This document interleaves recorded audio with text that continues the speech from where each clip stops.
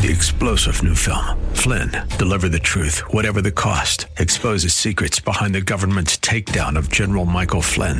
Flynn knew what the intel world had been up to. He ordered the first audit of the use of contractors. This set off alarm bells. He told the truth. He was the most dangerous person for Donald Trump to hire. They had to get rid of Flynn. Flynn, deliver the truth, whatever the cost. Available now. Watch it today. Go to salemnow.com. salemnow.com. Jesus said, what if you were to gain the whole world, everything you could imagine, but you forfeit or lose your own soul in the end?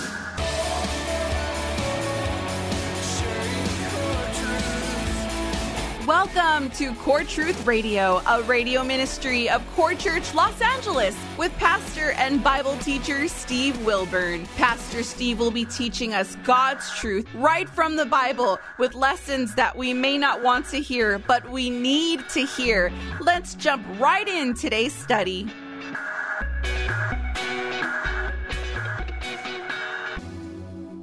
I entitled this message, When Truth is Exposed. Have you ever been faced with a moment of truth? When everything's exposed. It's when the rubber meets the road. It's when reality stares us, I guess you could say, right in the face. Yes, there comes a day for every person who's ever lived when we must face the truth, whether we like it or not. It was Winston Churchill, the Prime Minister of Great Britain during World War II, that said this quote, "Men stumble over the truth at times, but most pick themselves up and hurry off as if nothing happened," end quotes. And why is that? Well, the truth can be harsh, as you know, and it can certainly be hard to swallow. Yes, sometimes the truth hurts. Plus, it can cost us. That's why a lot of Americans struggle with telling the truth. In fact, they did a survey of 40,000 Americans, and 93% admitted to lying regularly at work. And it's not just at work. Like when our wives ask us, "Does this outfit make me look fat?" Men from around the world will unanimously say, "Absolutely not." It's just what we do. Yes, the truth is not always easy to speak, is it? And it's like when your best friend has a new outfit. "What do you think?" And you're just like, "Did you get dressed in the closet with the lights turned out?" You're thinking that, but you don't know if you really want to say that. Yes, it's just what happens. It's not easy. The truth is not always easy, again, to speak, nor is it what most people want to hear anyway. It was Albert Einstein that said this, "Whoever is careless with the truth in small matters cannot be trusted with important matters." Yet we as Christians have been given, listen, a great privilege and an honor to bear the truth to our generation. We're called by God to speak truth to this generation. Jesus said in John 8:32 that we shall know the truth and the truth shall make us free. Yes, isn't that amazing? God is willing to share truth with us. We can know truth. Well, let's look at our first point, looking for truth, as we read starting in John chapter 12, picking up in verse 20. It says, "Now there were some Greeks among those who were going up to worship at the feast," which is, of course, the Passover feast. "These then came to Philip, who was from Bethsaida of Galilee. And he began to ask him, saying, 'Sir, we wish to see Jesus.'" So they knew that Philip was one of the disciples. They came to Philip and said, "Man, we want to see Jesus, man. Somehow, somewhere, you got to get us to see Jesus." Verse 22, "Philip came and told Andrew. And Andrew and Philip came and told Jesus. And Jesus answered them, saying, 'The hour has come for the Son of Man to be glorified. Truly, truly, or verily, verily, I say to you, unless a grain of wheat falls into the earth and dies, it remains alone. But if it dies, it bears much fruit. He who loves his life loses it. And he who hates his life in this world will keep it to life eternal. If anyone serves me, he must follow me. And where I am, there my servant will be also. If anyone serves me, the Father will honor him. Wow, these are some heavy words. Well, this is an interesting situation, to say the least. We have these Greeks in Jerusalem here for the Passover. And they want what?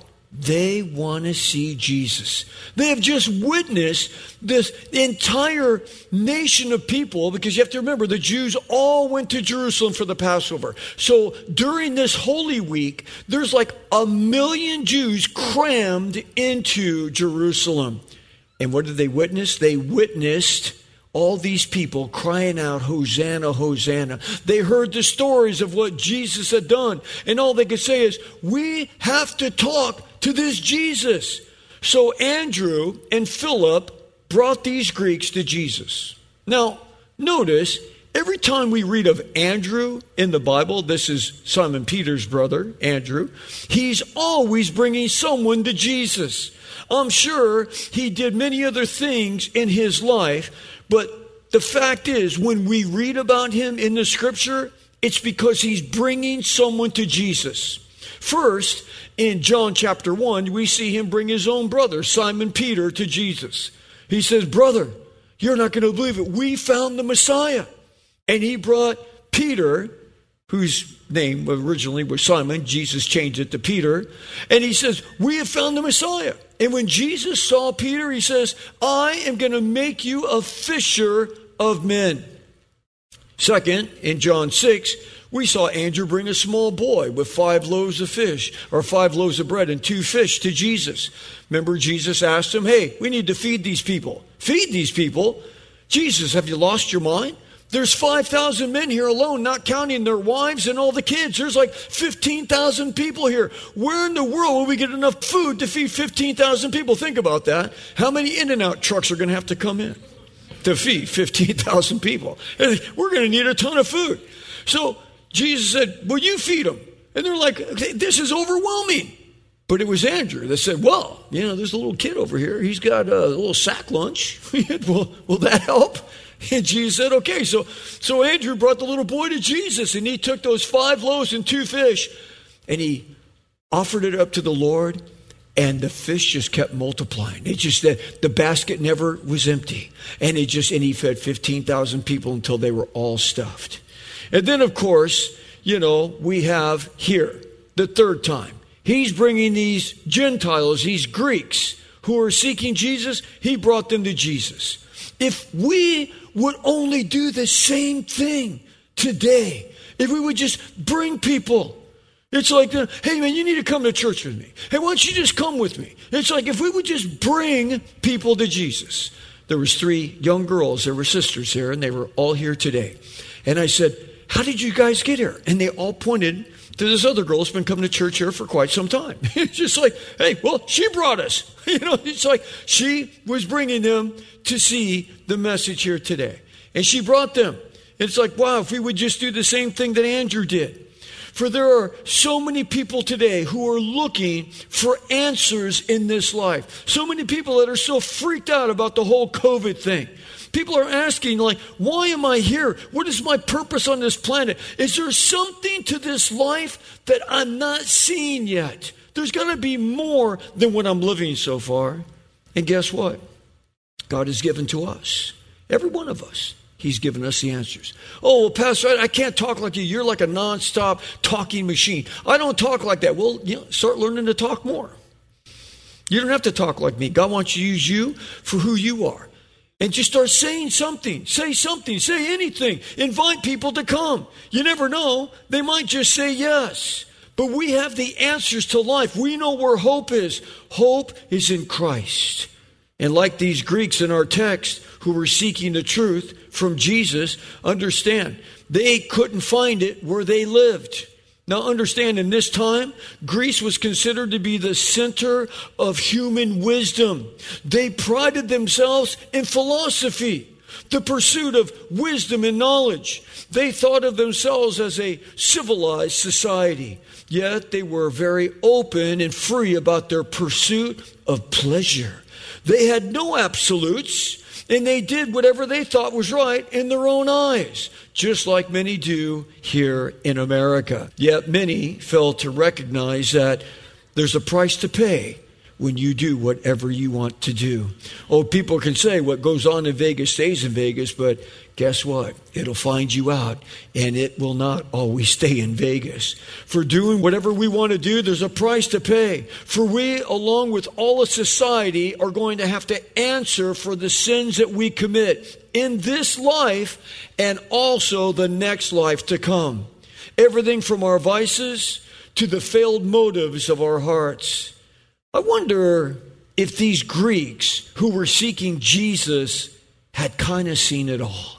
Like, man, we've done everything. We've done it all once. We lived in a culture where everything goes, and we've done everything at least once. They probably were pretty well off. They had the money to travel all the way to Jerusalem and probably stay in the nicest places and all of that. But guess what? It appears that they were still empty because they were looking for something. That's why they came. Just like many people are still looking for something here in America. For we are a people who have so much, yet we're so empty. The most prosperous nation on the planet, yet many are empty. Spoiled with the toys of technology that dazzle our senses, yet they leave our souls empty and void. I wonder if these Greeks stood back and they watched Jesus at a distance. Maybe they asked, who is this man that everyone's crying out to? How does he do the things that he's done? We have heard him that he has made the blind see, the lame walk. He's even raised people from the dead. How does he do all of this stuff? And then when he speaks, oh my goodness, he speaks with such power, with such passion and such conviction. Not like dead religious leaders speak. When you go to some churches and it's just like, oh man, that was a royal waste of time. It's like, I got nothing out of that. Well, I'm not sure what it was, but one thing for sure I know is this. There was something that was so radically different about Jesus than anybody they have ever seen. It wasn't like walking in to some place where just everything's the same. It was different this time. Again, when Jesus spoke, he always made sense. It was like he was talking to us directly. These Greeks wanted more of Jesus. And after witnessing an entire city that was packed for the Passover come together, crying out to Jesus and crowning him King of the Jews, their long-awaited Messiah and Savior, they wanted a piece of that. And Jesus said in verse 25, he says, he who loves this life will lose it. And he who hates this life in this world, you'll keep it for all eternity. Jesus also said this in the Gospel of Matthew. He added to that, and he says in Matthew 16:26, he says, for what shall a man be profited if he gain the whole world and yet he forfeits or loses his own soul? What a crazy thing to say. And it's so true. Like, what is the most radical thing your imagination could ever grasp onto? I want the baddest car that could ever be built. I want the fastest car. I want the nicest house. I want to go up to Beverly Hills and pick up the nicest house that I could ever imagine living in. And I want to live there. I want to have servants. I want to have a butler. I want a maid. I don't want to ever do dishes again. I mean, well, how much can your imagination go? And God says, what if you had it all? What if you won the big Powerball, $1 billion? Okay, you're going to have to pay $400 million in taxes. I don't care. I'll pay the penalties and take the cash out. And what if you just got $500 million dropped on you? I'm going to buy a $100 million house and I got $400 million left over. That's a lot of money. What if you had it all? Jesus says, what if you were to gain the whole world, everything you could imagine, but you forfeit or lose your own soul in the end? What have you gained? You've gained nothing. And that's the whole point. What if you had it all, but you still lost your soul? See, Jesus gives us all insight to the true meaning of life. He addresses the very core of our being, and he uses terms that at first they appear to be nothing more than an oxymoron. Like, this doesn't make any sense. And it flies in the face of conventional wisdom. The world tells us gain more earthly wisdom. You got to know more, study more, go to more colleges. You have to have more degrees. You have to be driven to succeed. You got to be somebody. Put your name up in the clouds. No, you got to be known in high places. You have to exceed every goal that could ever come your way. You have to embrace new heights. Yet that might be fine for a career. But is that all? I mean, what happens after the dust settles for those that have made their mark? They've made their mark in life. Why are their hearts still empty? Yes, boredom is inescapable. Beauty is fading. And living in this life will always lose its luster. Jesus said, if you save your life, you save your own aspirations, you save your desires on what you want to do, your plans, your purposes. If you try to save everything you want, Jesus says, you are going to lose your life in the end. Yet, if you lose your life, your aspirations, your desires, your plans and purposes for my sake, you forget what you want and you do what I want you to do, then you will gain your life and you will save your life and have life eternal in heaven. Yes, it's true. Money, fame, success, they can buy you a house, but it cannot buy you a family. How many rich people are divorced and, exploded, and children are a mess in wealthy families? Money can buy you the most expensive bed you could ever buy, but it cannot buy you sleep in that bed. Money can buy us cars and clothes and endless gadgets and exotic vacations. It can buy us everything but satisfaction. Only Jesus can deliver on that. Which brings up our second point, knowing his purpose.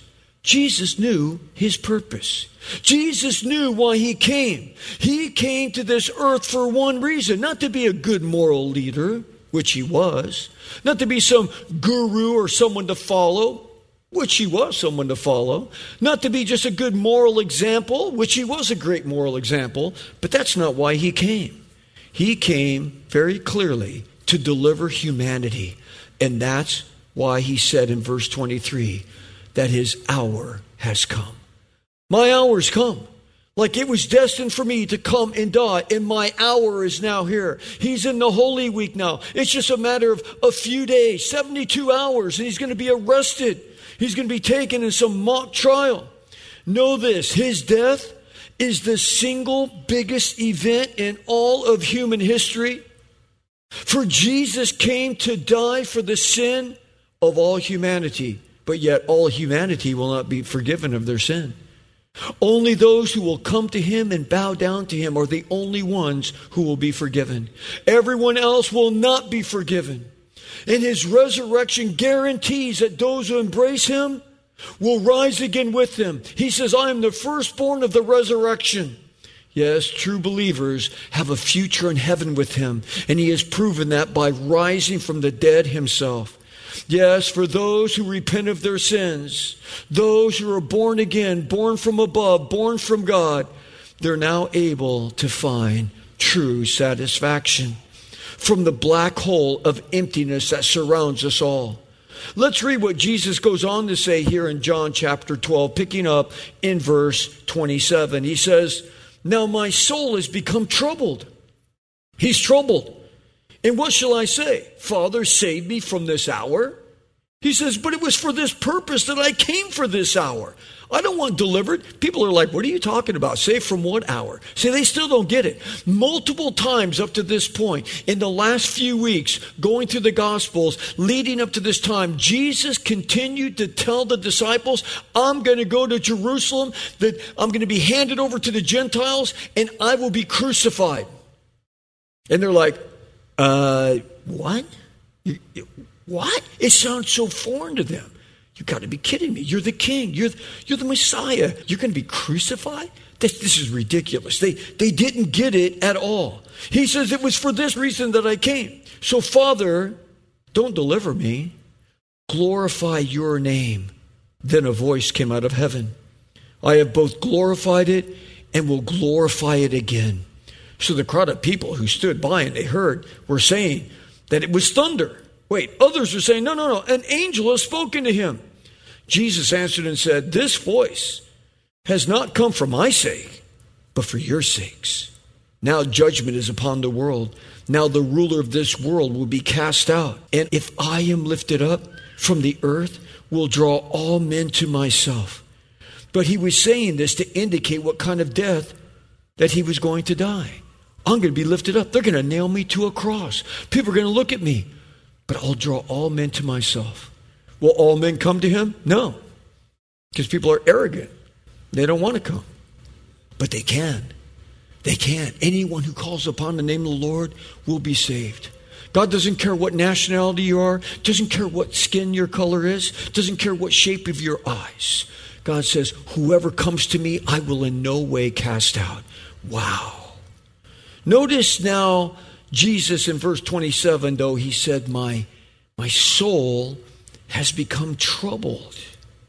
Yes, the plan from the beginning was that Jesus, the Savior, would die. The Creator would come and live as a man and die for his creation.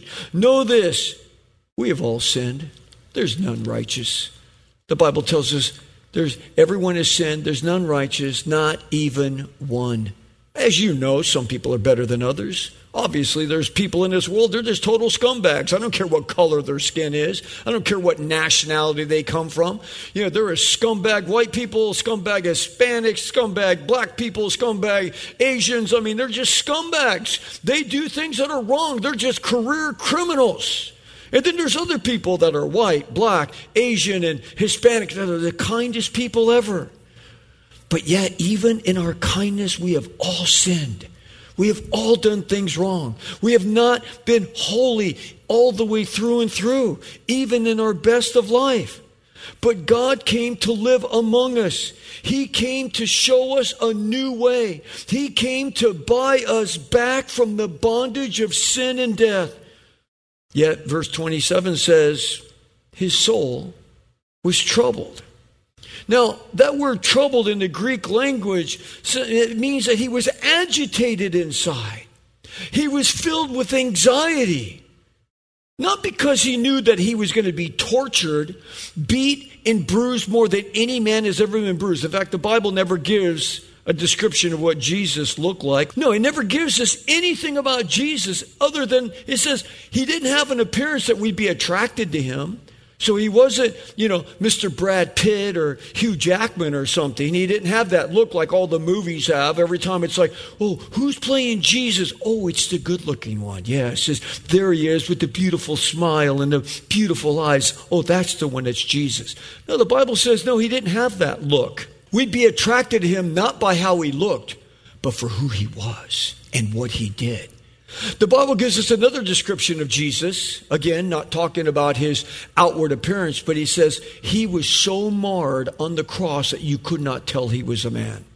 He was so brutally beaten and savagely ripped apart. They said that they pulled the beard out of his face. He was beaten with clubs and rods and fists. He was just so mangled you couldn't tell he was a man. The Bible says Jesus was more ripped apart than anyone. You couldn't even tell he was a man. They were so brutal against him. But was he agitated because of that? Of course he wasn't. He knew he would be tortured and crucified. But he went on to say, it was for this purpose that he came. So that part of Jesus being agitated was this. Not what was going to happen to him physically, but he knew that the sin of the world would be cast upon his pure, sinless body. The sin of the world, your sin, my sin, the sin of 7.5 billion people today and all the millions and hundreds of millions of people that have lived in times past would all be poured upon his sinless body.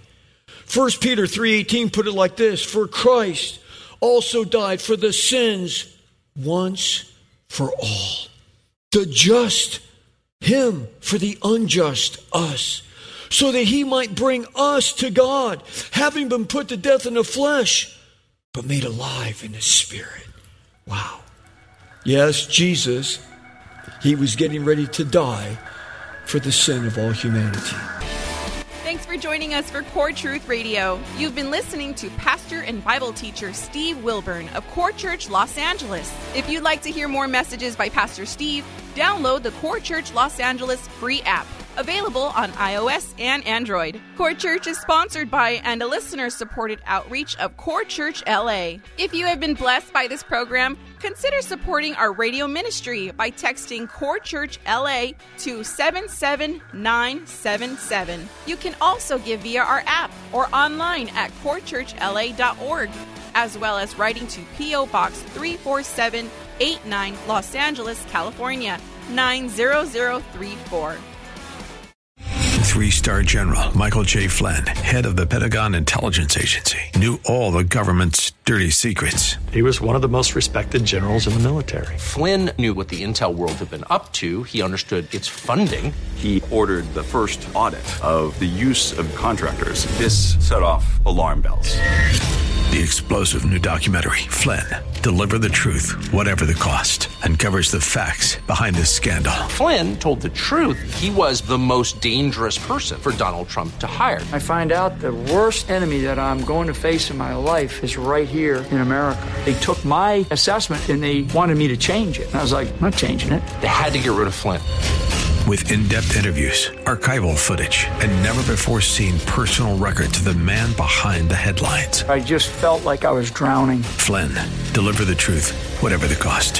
Available now. Watch it today. Go to salemnow.com. salemnow.com.